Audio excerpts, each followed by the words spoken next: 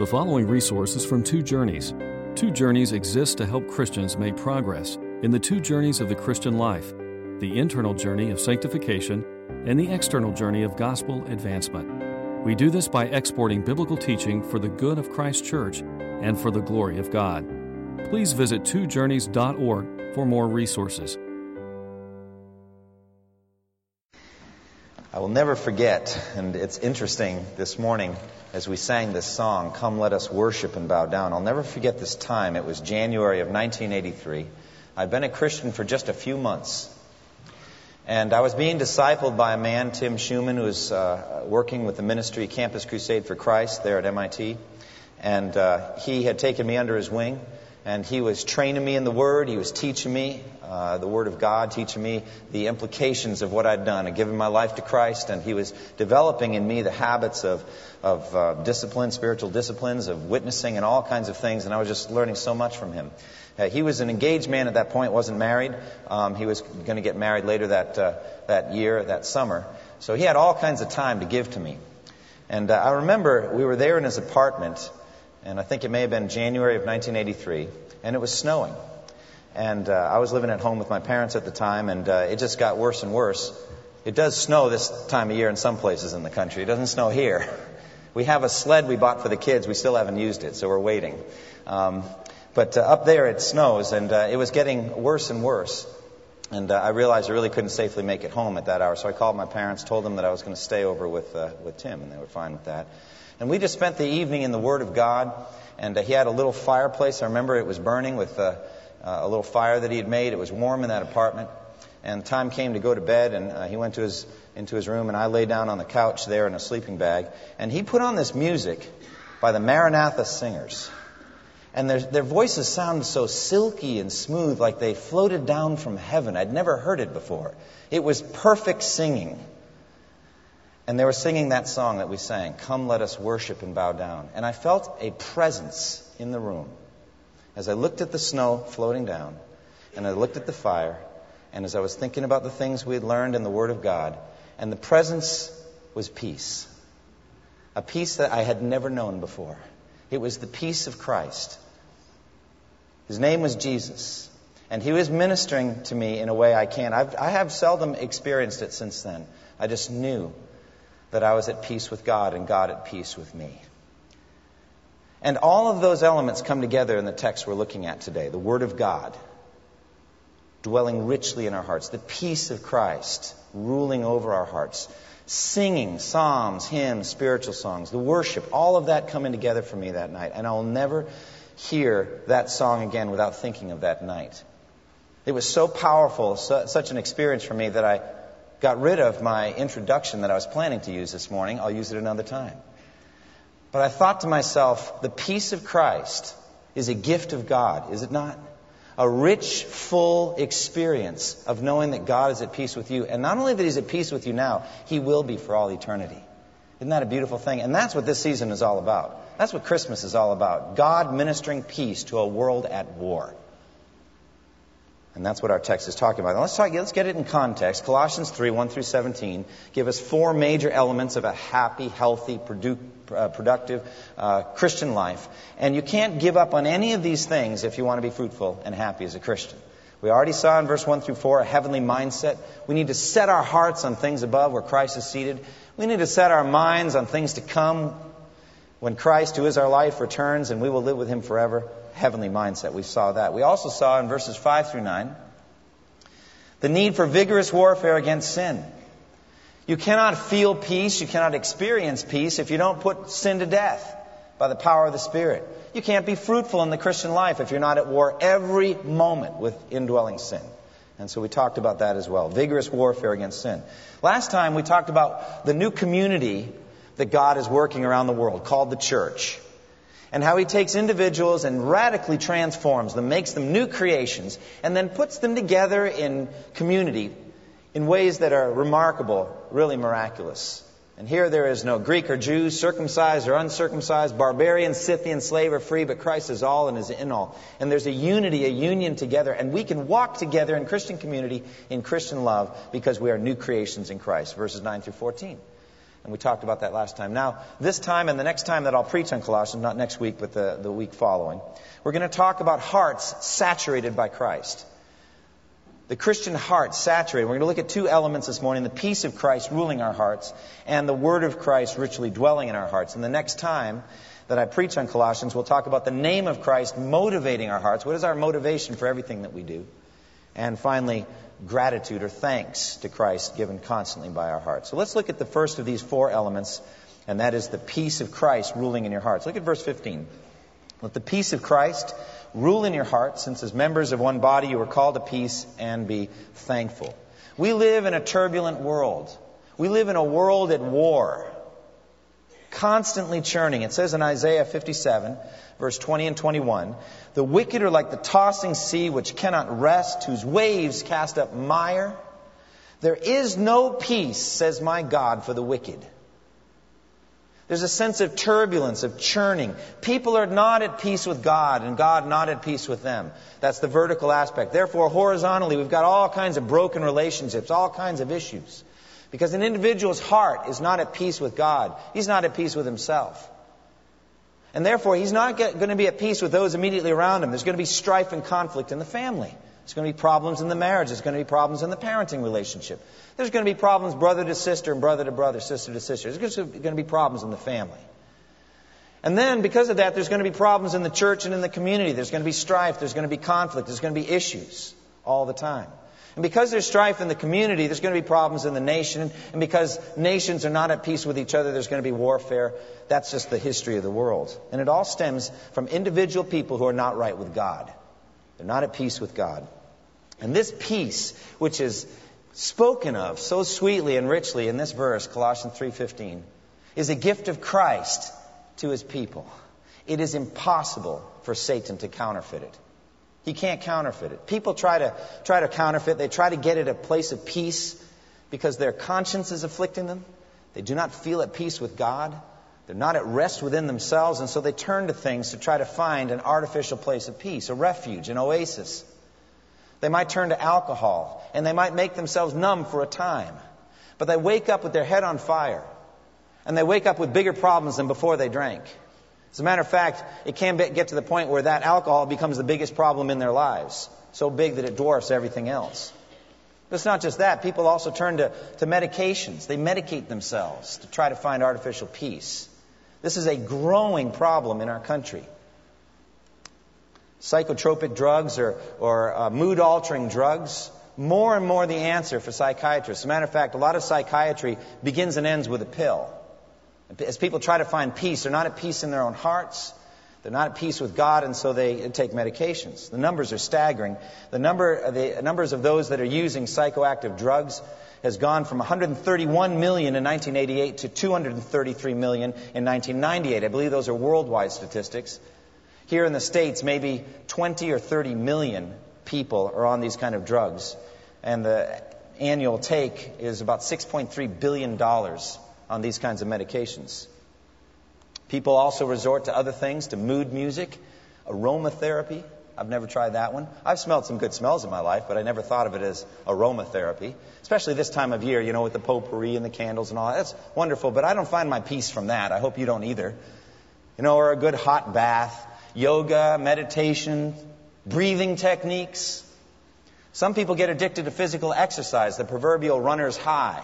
And so they'll exercise. I saw people up in Massachusetts in January and February running across the Harvard Bridge, and the wind chill was like 30 below, and they're running. I think that must be an addiction. There's something going on there that's not right. Do some calisthenics at home. Do some exercises. This is strange. But the runner's high. Or others resort even to materialism. There's a new phrase called shopping therapy. And people kind of indulge in it this time of year. It's true. First reference to shopping therapy was in the Chicago Tribune on Christmas Eve, 1986. This is a quote. "We become a nation measuring out our lives in shopping bags and nursing our psychic ills through retail therapy." None of these things, however, is going to bring the kind of peace that's mentioned in our verse today. None of them are. All of them are counterfeits. If your conscience is accusing you of sin, if you're afraid to die and face God on Judgment Day, none of these flimsy techniques can bring you peace. None of them. Your hearts will be restless until you find at last your rest in God. And the reason for that is sin. There is no peace, says my God, for the wicked. This is a gift given by Christ alone. Look at verse 15. Let the peace of Christ rule in your hearts. Christ is the peace giver. He alone can give peace to troubled consciences and to troubled hearts. Jesus said in John 14:27, peace I leave with you. My peace I give to you. I do not give to you as the world gives. Do not let your hearts be troubled, and do not be afraid. Jesus in John 14, verse 27, is promising a peace the world cannot give. Those other avenues and other type things like that can produce a temporary feeling of peace or tranquility. But it's like the morning mist that disappears as soon as the heat of trouble comes in life. Jesus gives a peace that will last forever and ever. He is the Prince of Peace, and He means to bring a peace to this world that will last for all eternity. And so it says in Isaiah 9, 6 and 7, for to us a child is born, to us a son is given, and the government will be on His shoulders. And He will be called Wonderful Counselor, Mighty God, Everlasting Father, Prince of Peace. Of the increase of His government and of peace there will be no end. That's the kind of peace that Christ comes to bring. The government will be on His shoulders. He will reign on David's throne. And He will bring in the new heavens and the new earth, a peace we can scarcely even imagine. Isaiah 2:4, it says, He will judge between the nations and settle disputes for many peoples. They will beat their swords into plowshares and their spears into pruning hooks. Nation will not take up sword against nation, nor will they train for war anymore. Isaiah 11:6, the wolf will live with the lamb, the leopard will lie down with the goat, the calf and the lion and the yearling together, and a little child will lead them. Those are expressions of perfect peace, and Jesus alone can give it. Now, there are two different ways to understand this command, let the peace of Christ rule in your hearts. The first is objective. The peace of Christ is objective peace. And the second is subjective. The peace of Christ is an experience or a sense of peace. The first is a status of peace between us and God, and the second is a feeling or an experience of peace. Now, as we look at the first, the objective peace, it's somewhat like the status of peace between our nation and Great Britain. Twice we were at war with England, but the most recent of those is almost 200 years ago. That's over. There's been a status of peace. We're at peace with England. We're at peace with Great Britain. A status of peace. At one point, we were enemies of God, and God was our enemy too. We were at war with God. Look back in Colossians 1 and verse 21. It says there, in Colossians 1:21, it says, once you were alienated from God and were enemies in your minds because of your evil behavior. We were alienated from God. We were enemies of God. God was at war with us too. And what a terrifying thing it is to have God as your enemy. The God who created heaven and earth. The God who spoke and the universe came into existence. Planets, the cosmos, the stars, all of that, just by the word of His power. Imagine having that kind of power, that kind of creativity. Focus like a laser beam on your destruction. That's the way I think of hell. A terrifying thing to have God as your enemy. And Colossians 1:21 says at one point all of us were alienated from God and we were enemies of God. God was at war with us, whether we knew it or not. We could not necessarily feel it. We might have felt a kind of unease in our souls, unable to be at rest and at peace, as I've mentioned, a sense of that. But the real issue is that our status with God was that He was at war with us and we with Him. That was the status of the relationship. And how we felt moment by moment didn't change that at all. But now at last, because of the work of Jesus Christ on the cross, because of His blood shed on the cross, God is at peace with us and we with Him through faith in Christ.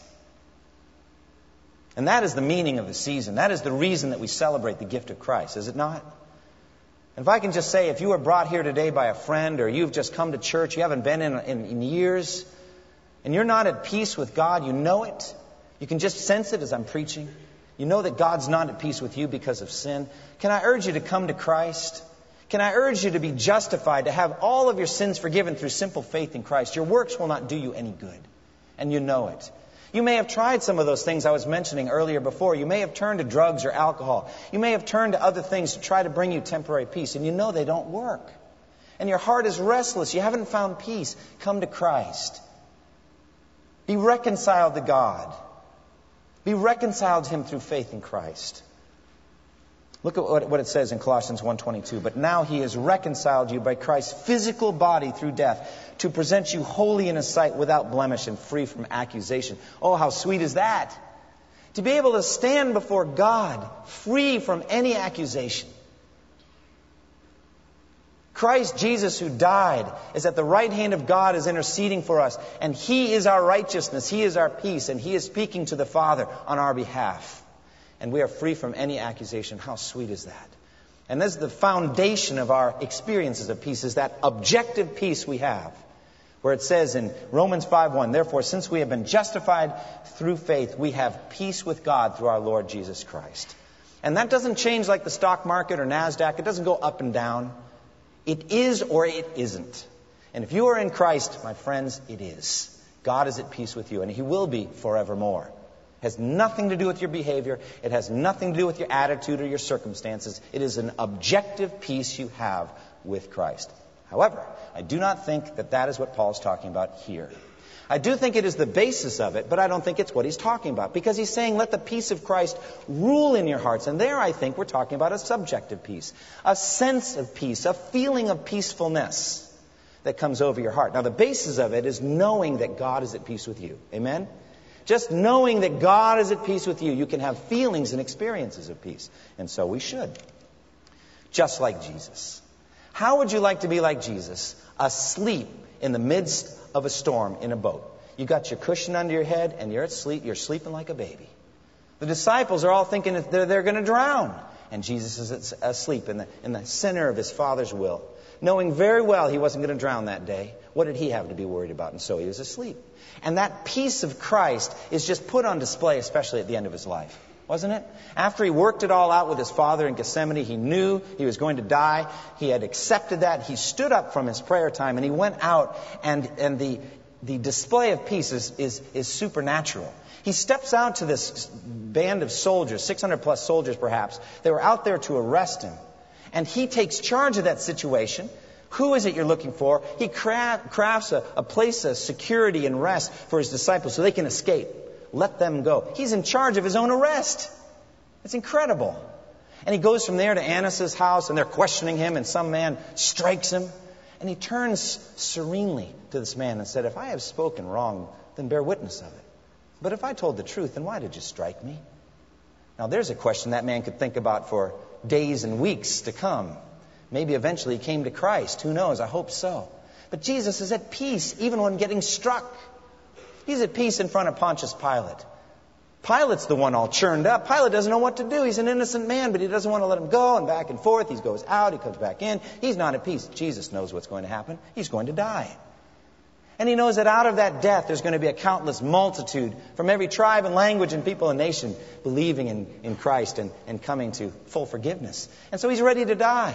And so He's just talking to Pilate. Are you a king? That's a threatening question. You're right in saying I'm a king. Absolutely, it's the truth. For this reason I came into the world, and for this I was born, to testify to the truth. And everyone on the side of truth listens to me. Oh, the peace of Christ. And then while nailed to the cross, his lifeblood flowing out, He is quoting Scripture. He is saying to the thief on the cross, He's saying, today you'll be with me in paradise. He's taking care of His mother and setting up a relationship with John. He's at peace. Would you like to know that? Would you like to walk in the peace of Christ? Well, you are commanded to, actually. Here in verse 15, if you're a Christian, you have the power to do the same. Let the peace of Christ dominate you. Let the peace of Christ rule in your hearts. Someday, when Christ's work is finished in us and in all that countless multitude of the elect from every tribe and language and people and nation, when He's done with all of His saving work and we have moved over into the new heaven and new earth, someday you're going to sit on some beautiful new earth mountaintop.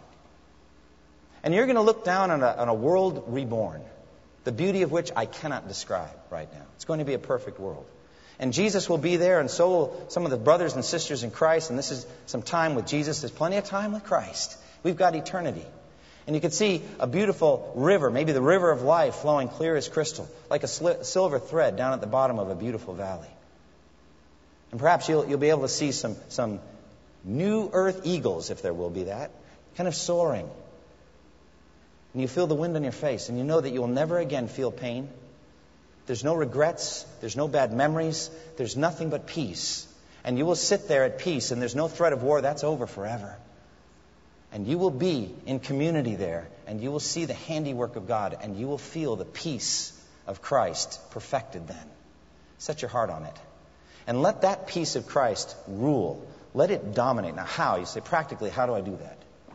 I can do it all right here at church, or I can do it in my quiet time. But once the day starts and things start getting busy and things start getting difficult, it's amazing the curveballs that Satan throws at you. It's amazing the different things that come. How can I let the peace of Christ rule in my heart? Now, first of all, what does that mean?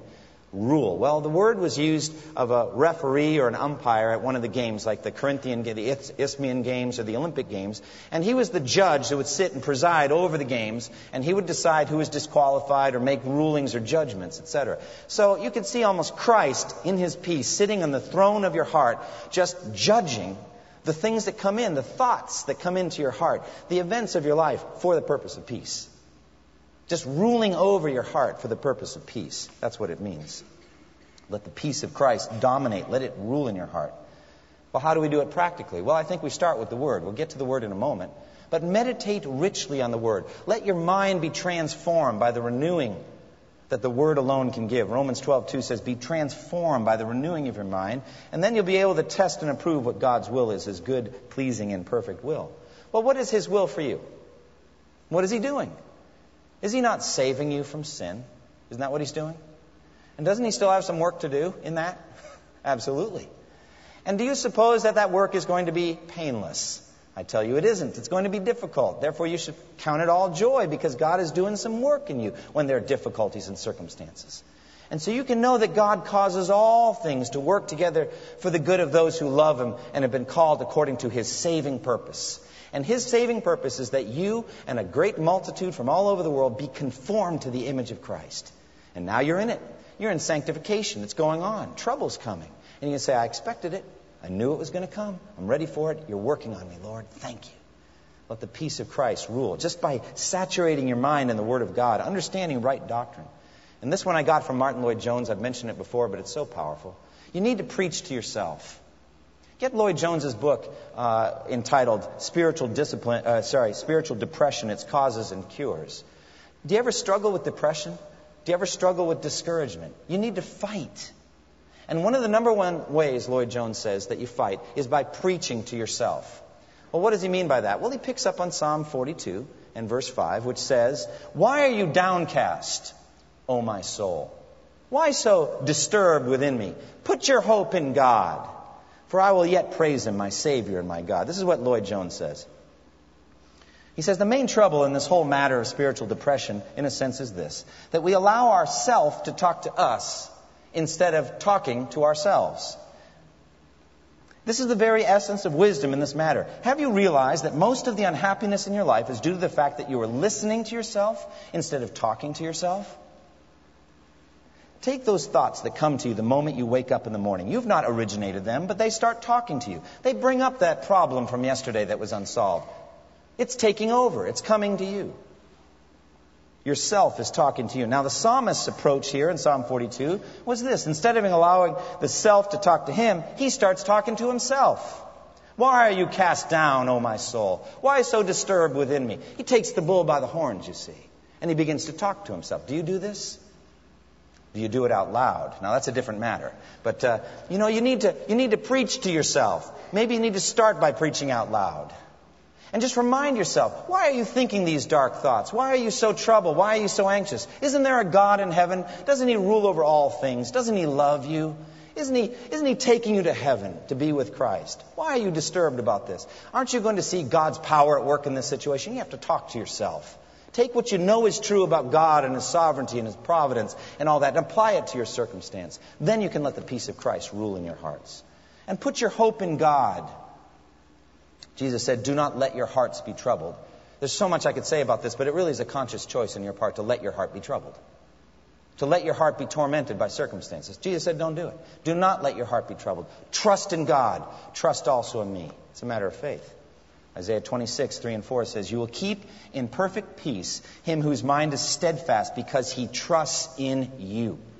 I love that. That's NIV. Perfect peace. The Hebrew is shalom, shalom. You'll keep him in shalom, shalom. A full, rich experience of peace if your mind is stayed on Christ. It's mental discipline. I'm not going to let the problems get me down. I'm not going to dominate my thoughts with those issues, those problems. I'm going to just trust Christ. Your thought life. Psalm 131, verse 1 and 2. "My heart is not proud, O Lord. My eyes are not haughty. I do not concern myself with great matters or things too difficult for me. But I have stilled and quieted my soul, like a weaned child with its mother. Like a weaned child is my soul within me." Is that your experience? It's a matter of thought control. It's a matter of quieting yourself as though you were John, laying your head on Jesus' breast at that Last Supper. And just say, I don't need to worry about it. I don't need to worry about these things. I don't need to be troubled by it. Jesus is in control. And prayer, above all things. Philippians 4, 6 and 7. "Do not be anxious about anything, but in everything, by prayer and petition with thanksgiving, present your request to God. And the peace of God, which transcends all understanding, will guard your hearts and your minds in Christ Jesus." Guard your heart and your mind in Christ Jesus. You're setting peace as a guard over the door of your brain. And you're not letting anything in that's going to disturb your soul. But you're going to trust Him with everything. Then it says, "Let the word of Christ dwell in you richly." Verse 16. "Let the word of Christ dwell in you richly as you teach and admonish one another with all wisdom, and as you sing psalms, hymns, and spiritual songs with gratitude in your hearts to God." The principle here is that the Word of God is essential to your ongoing life as a Christian. The Word of God is the Alpha and the Omega of faith, and it's every letter in between. Faith operates based on the Word of God. You hear a promise of God, and faith springs up and believes. And those promises, those words from God, carry you all the way through to the Omega day of your life. And so therefore, you must feed your faith on the Word of God constantly. It troubles me when evangelicals, when Baptists, take and wrap up into one thing at the beginning of the Christian life. Say you need repentance at the beginning of the Christian life. You need faith at the beginning of the Christian life. You need to hear the gospel at the beginning of the Christian life. All those things are true. You just need to do it the rest of your life. And that was just the first day you really repented, the first day you really believed, the first day you really trusted. But that goes on the rest of your life. So you've got to feed your faith. You've got to make it rich. You've got to put rich soil around the root system of your faith, and that is the Word of God. Now, what does it mean to have Christ's Word dwell in you? The word dwell means live. You could imagine like an apartment set up in your heart for the Word of God. I think about that rich woman who knew the prophet Elisha, remember? And Elisha would come from time to time and they'd have a meal. And she says to her husband, I'll tell you what, why don't we set up an apartment, a home for this man of God? He is a man of God. Let's put a bed in there and a table and some furniture, and let's just, so whenever he's in the area, he can stay. And so it was. She set up an apartment up on the roof of her home, and Elisha came and lived there. And you know the story, 2 Kings chapter 4. Can I urge you to do that for the Word of God? Make room in your heart for the Word of God. Set up a place for the Word of God to come and live with you. Now, this time of year, there's a lot of traveling that goes along and a lot of house guests. And there's some good house guests, and then there's some bad house guests. You know what I'm saying? I know I can touch some raw nerves here because there's family involved. The general rule of thumb is 3 days, wasn't it? And then it starts to turn a little bit bad. But if it's a long journey they're coming from, we can extend that a bit. Why should they come such a long distance for just a few days? But there are house guests, and then there are house guests, like the ones that come and eat up all your food and leave you with, get this, I read this on the internet, a $500 phone bill to Europe. Okay, that's not a good house guest. Don't do that, friends. That's not Christian. That's not loving, okay? But she left a $500 phone bill. It was a college roommate, and then years later she came to visit, and she stayed for 4 weeks. Ate a lot of food and made a lot of phone calls. That's a bad house guest. The Word of God will make you rich. The Word of God is not going to eat your food and take all your possessions. The Word of God is going to make you rich. Let the Word of Christ dwell in you richly.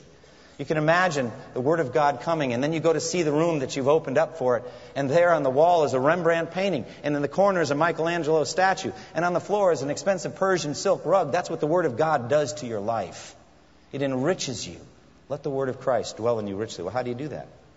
Practically. Well, you take the Bible in, and you think about it. That's it. You take the Bible in by reading it and by hearing good preaching and teaching, and then you think about it. Read through the Bible daily, every single day, and meditate on and memorize the Scripture. Martin Luther said that he studied the Bible as he gathered apples. First, he shook the whole tree, that the ripest might fall. Then he climbed the tree and shook each limb. And then when he had shaken each limb, he shook every branch. And after that, he examined every twig. And then he looked under every leaf. In other words, search the Bible whole through and through and find blessing in every word. Take it seriously. Not like water running through a pipe. You know, there I've done my reading. How quickly can you do your daily reading? That's not it. Time yourself and try to save time every day. Read it faster and faster. That is not it. You take the Word of God in and you let it marinate. You let your mind be transformed by it. Meditate on it. You dwell on it richly. It's not a dry, boring, forced march through the pages of the Bible. But the Word of God is living and active and able to produce richness in you. Most of the best stories that I read when I was a kid had to do with treasure. Hidden treasure, pirate treasure, galleons sunk in the Spanish Main, that kind of thing. I love reading those kind of adventure stories. And even to this day, I read a book on treasures found in attics, you know, like the Declaration of Independence and all that kind of thing. I just get excited by that kind of thing. Maybe that's materialism in my heart. I don't know. I just love those adventures. The Word of God is the rich treasure of life. The rich treasure of life. Look at Colossians 1:27. Paul loves to talk about wealth. He loves to talk about richness. Colossians 1:27, it says, "To them God chose to make known how great among the Gentiles are the riches of the glory of this mystery, which is Christ in you, the hope of glory." The riches of this glory. Look over at Colossians 2, verse 2 and 3. "My purpose is that they may be encouraged in heart and united in love, so that they may have the full riches of complete understanding, in order that they may know the mystery of God, namely Christ, in whom are hidden all the treasures of wisdom and knowledge." He loves that word riches or treasure, just as Jesus likened the kingdom of heaven to treasure hidden in a field. Or the psalmist said that the word of God is better than fine gold, yea, than much fine gold. Psalm 19. Or as Paul, as he gets to the end of all this incredible doctrine, Romans 11:33. "Oh, the depths of the riches of the wisdom, the knowledge of God, how unsearchable his judgments and his paths beyond tracing out." Now, what are the rich effects of the Word of God on an individual Christian and on the body of Christ? Well, there's a lot of things. But it starts with wisdom. It says, "Let the word of Christ dwell in you richly as you teach and admonish one another with all wisdom." The word of Christ brings you rich wisdom. It makes you wise. We are surrounded by foolishness in this world, aren't we? But that's not the foolishness that bothers me. It's the foolishness in here that bothers me. The foolishness of my own heart. The Word of Christ has been given to make us wise for salvation through faith in Christ Jesus. And so I love Proverbs, how it begins, first 5 verses. It says, "The Proverbs of Solomon, son of David, king of Israel, for attaining wisdom and discipline, for understanding words of insight, for acquiring a disciplined and prudent life, doing what is right and just and fair, for giving prudence to the simple, knowledge and discretion to the young. Let the wise listen and add to their learning, and let the discerning get guidance." And so the Word of Christ gives you wisdom. Wisdom identifies the best destination and the best journey to get to that destination. Both of them. Wisdom covers all of that, and the Word of God gives that to you. Secondly, it's teaching. It says, "Let the word of Christ dwell in you richly as you teach and admonish with all wisdom." As you teach. Now, what is teaching? It's the imparting of spiritual truth, spiritual data, of information. And it is in this way that the body of Christ is edified or built up. The body of Christ is a work in progress. Some of you may even have seen posters or have them up, "Be patient with me. God is not finished with me yet," or "I'm a work in progress." The church is a work in progress. We are people who are works in progress. Okay, but how does the work progress? It progresses by the Word of God. And teaching is the imparting of building blocks for your soul so that the city of truth can be built up inside you. It is intrinsic to the Great Commission. Jesus said, "Go and make disciples of all nations, baptizing them in the name of the Father and of the Son and of the Holy Spirit, and teaching them to obey everything I have commanded you." Teaching is at the center of the Great Commission. Building up the body of Christ in the knowledge of God and of His Word for practical obedience to all of His commands. That is what the Word of Christ is for. The ministry of the Word of God was at the center of the work of the apostles. From the very beginning, remember that first day of Pentecost, 3,000 were added to their number that day. And it says they devoted themselves to the apostles' teaching and to the fellowship, to the breaking of bread and to prayer, the Word of God. And then, when the Reformation came, those great leaders, all of them, one after the other, were great teachers of the Word of God. Martin Luther was, he said, at core, a teacher of the Word of God. The Word of God did all the work, he said. While I spent time with my friends, while I enjoyed time with my friends, the Word of God was running all over Germany and reforming the church. All he did, he said, was simply teach and preach the Word of God. All of them. John Calvin was a great teacher of the Word of God. So teaching. I love what Charles Spurgeon said about this. He was teaching pastors about their sermons. He said, you need to let your sermons be rich with teaching. Fill your sermons with teaching. This is what Spurgeon said to his students. He said, sermons should have real teaching in them, and their doctrine should be solid, substantial, and abundance. Put plenty into your sermons, gentlemen. After hearing some discourses, I've been reminded of the request of the farmer's boy to his missus when eating his broth. Missus, he said, I wish you'd let that chicken run through the broth a little bit longer. Have you ever heard a sermon like that? You wish that the chicken had run through the broth just a little bit longer. It's watery. There's nothing substantial. It may have titillated your ears, but it didn't change your heart. You didn't learn anything. So my desire is kind of let the chicken kind of cook in the broth. Just let it be rich and full, and you're just eating a full-bodied stew when you hear the Word of God preached here. And so also the Bible for Life teaches we need to teach the Word of God fully. And it says also admonishing. Admonishing is the negative ministry of the Word of God. Teaching and admonishing everyone. That's warning somebody. It's basically like one of those old westerns where they get on the horses and they ride out and they head out sin at the pass. You don't want sin to come and destroy the village, and so you're going to go out there and head it off at the pass. You see what's coming. With the wisdom that God's given you, say, brother, you're in trouble. Sister, you need to stop doing that. This is dangerous. This is at the core of counseling. This is noutheteo, the Greek word for admonishment. It's at the core of counseling. Warning each other based on the Word of God. That's what the Word of God does. And then finally there is worship. Rich, full worship. As you sing psalms, hymns, and spiritual songs with gratitude in your hearts to God. The pattern for godly worship is revelation, response. God reveals, we respond. God unfolds Himself to us in His Word, and we are blown away by it. We are moved emotionally. And we break out in song, some of us do. We break out in song and we sing and celebrate because of what God has done. I was talking last Friday to Michael Card. I had some wonderful time with him. He's just a modern hymn writer. He's a godly man who loves to sing. But he says he's troubled by what he sees is the role of music in local church life. He said when he was growing up in a Baptist church, Baptist churches were for the most part stationary revival meetings. And basically all they did was preach the same simple gospel week after week to get people saved. And there wasn't any depth to the preaching. There wasn't any discipleship going on. It was just saving people week after week, so they thought.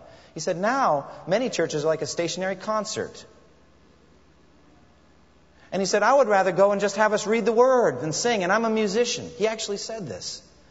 He said, I want to know. He said, some of those churches have abandoned teaching and preaching. They just don't do it anymore. And all they do is sing. And he wants to stand up and say, wait. What are you worshiping? What are you so excited about? What's moving your heart? You don't seem to know anything about Christ. No, it's got to be revelation and then response. God reveals and we respond. Probably one of the most profound times of personal worship I have ever had in my life. I will never forget this. It came the Sunday that I preached my final sermon on Romans in this pulpit. I'll never forget it. And I had to do something that's difficult for me. And that is to take a whole book and boil it down to one sermon. Okay, I love the details. I love the truth of the Word of God. But I put all 16 chapters into one sermon. And then I went over that sermon that morning just to prepare for preaching. And I was blown away by the goodness of God in loving a sinner like me. I was moved to tears. It was bad. I couldn't keep preaching as I was practicing that morning. I said, this is not good because I have to conquer this before I get up in front of hundreds of people and preach. At the end of that time, I said, you know what song we need to finish this all off? How Deep the Father's Love for Us. I just love that song. And I had a sense of the depth, of the scope of God's love for me in Christ that morning. And I went to Eric, and I said, Eric, because he had chosen a good closing hymn, but I said, is there any way we can move over and sing How Deep the Father's Love for Us? And just, Eric's got the most sweetest spirit. And that involved putting it in inserts that very morning. And he said, I'd love to do it. And we got done with prayer here in the parlor, and I walked through, and they were practicing it. I almost couldn't make it to the back. I almost couldn't make it. I was with one of my children, and we walked to the back. I came around and sat down on that little stairway back there that brings us down to the children's hall, and I just sat down and wept. And I wept for probably 90 seconds without explaining myself to that child. They were troubled. You all right, Dad? It's happy, and I could barely speak. It's happy, not sad. What was going on in me that moment? You know what it was? It was truth brought out by music. It wasn't one of it was the two of them together. It was the truth and then the spiritual aspect of music, which is a powerful medium, which brought out true worship in me, and I was moved. Now that's what worship's all about, isn't it? Good hymns have good doctrine in them, and they're skillfully written in ways that we normal people can't do, but composers can do it, and they can just reach to our heart and bring out emotions based on truth. That is worshiping in spirit and truth, and I love to see it. So how do we apply these things? Well, the whole sermon has been application, because we're in that section of Colossians. But let me speak some practical words to you. Start with my practical advice on peace. Is it important whether you're at peace today? Whether you feel peaceful today? I tell you it is. The fruit of the Spirit is peace. Let the Spirit minister peace to you today. But follow the instructions here. Renew your mind with the promises of God. Figure out what God is doing in your life. He is sanctifying you and making you holy. That's not going to be an easy process, so expect difficulties. When those difficulties come, remind yourself what God is doing in you. In this world you will have trouble, Jesus said, but take heart, I have overcome the world. Guard your peace in Christ. Secondly, know the Word of God. Make a resolution that in 2008 you're going to read through the Bible in a year.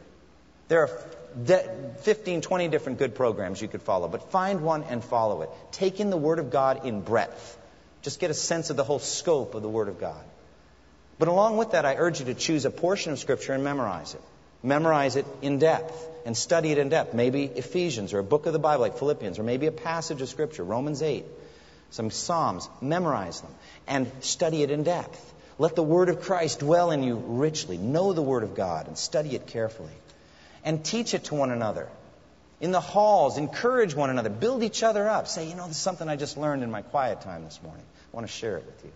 And admonish one another. Don't just let a brother or sister slip away from Christ, but bring them back. Let's be the body of Christ to admonish one another. Pray for the developing of a counseling ministry here. Something where it's a goal for 2008 that we would have a stronger biblical counseling ministry in our church. And finally, enrich your life with worship. Sing. Do you realize you're commanded in this verse to sing? And you may think that you're excluded because of a lack of talent. You're not. Sing and make music in your heart to God. I think that corporate worship setting is the best place for bad singers to sing. I can speak from personal experience. I offer a special apology to those who sit right around me every week. All right, you guys hear me. I don't have a terrible voice, but I don't have a great voice. When we have our morning devotions, we're at our worst singing. We laughed about it this morning. We are not making a family recording like the Von Trapp family singers. We're not doing that. But sing. Sing. It troubles me when I think about it, and Eric and I have talked, people that come all the way here to worship and they don't sing. I don't understand that. Sing. You're commanded to do it. Stand up and sing. If you don't know the song, probably by the second go around you'll know it. So sing the second verse at least, but sing. And make music in your heart to God. Close with me in prayer. Thank you for listening to this resource from twojourneys.org. Feel free to use and share this content to spread the knowledge of God and build His kingdom. Only we ask that you do so for non-commercial purposes and in accordance with the copyright policy found at twojourneys.org. Two Journeys exists to help Christians make progress in the two journeys of the Christian life, the internal journey of sanctification and the external journey of gospel advancement.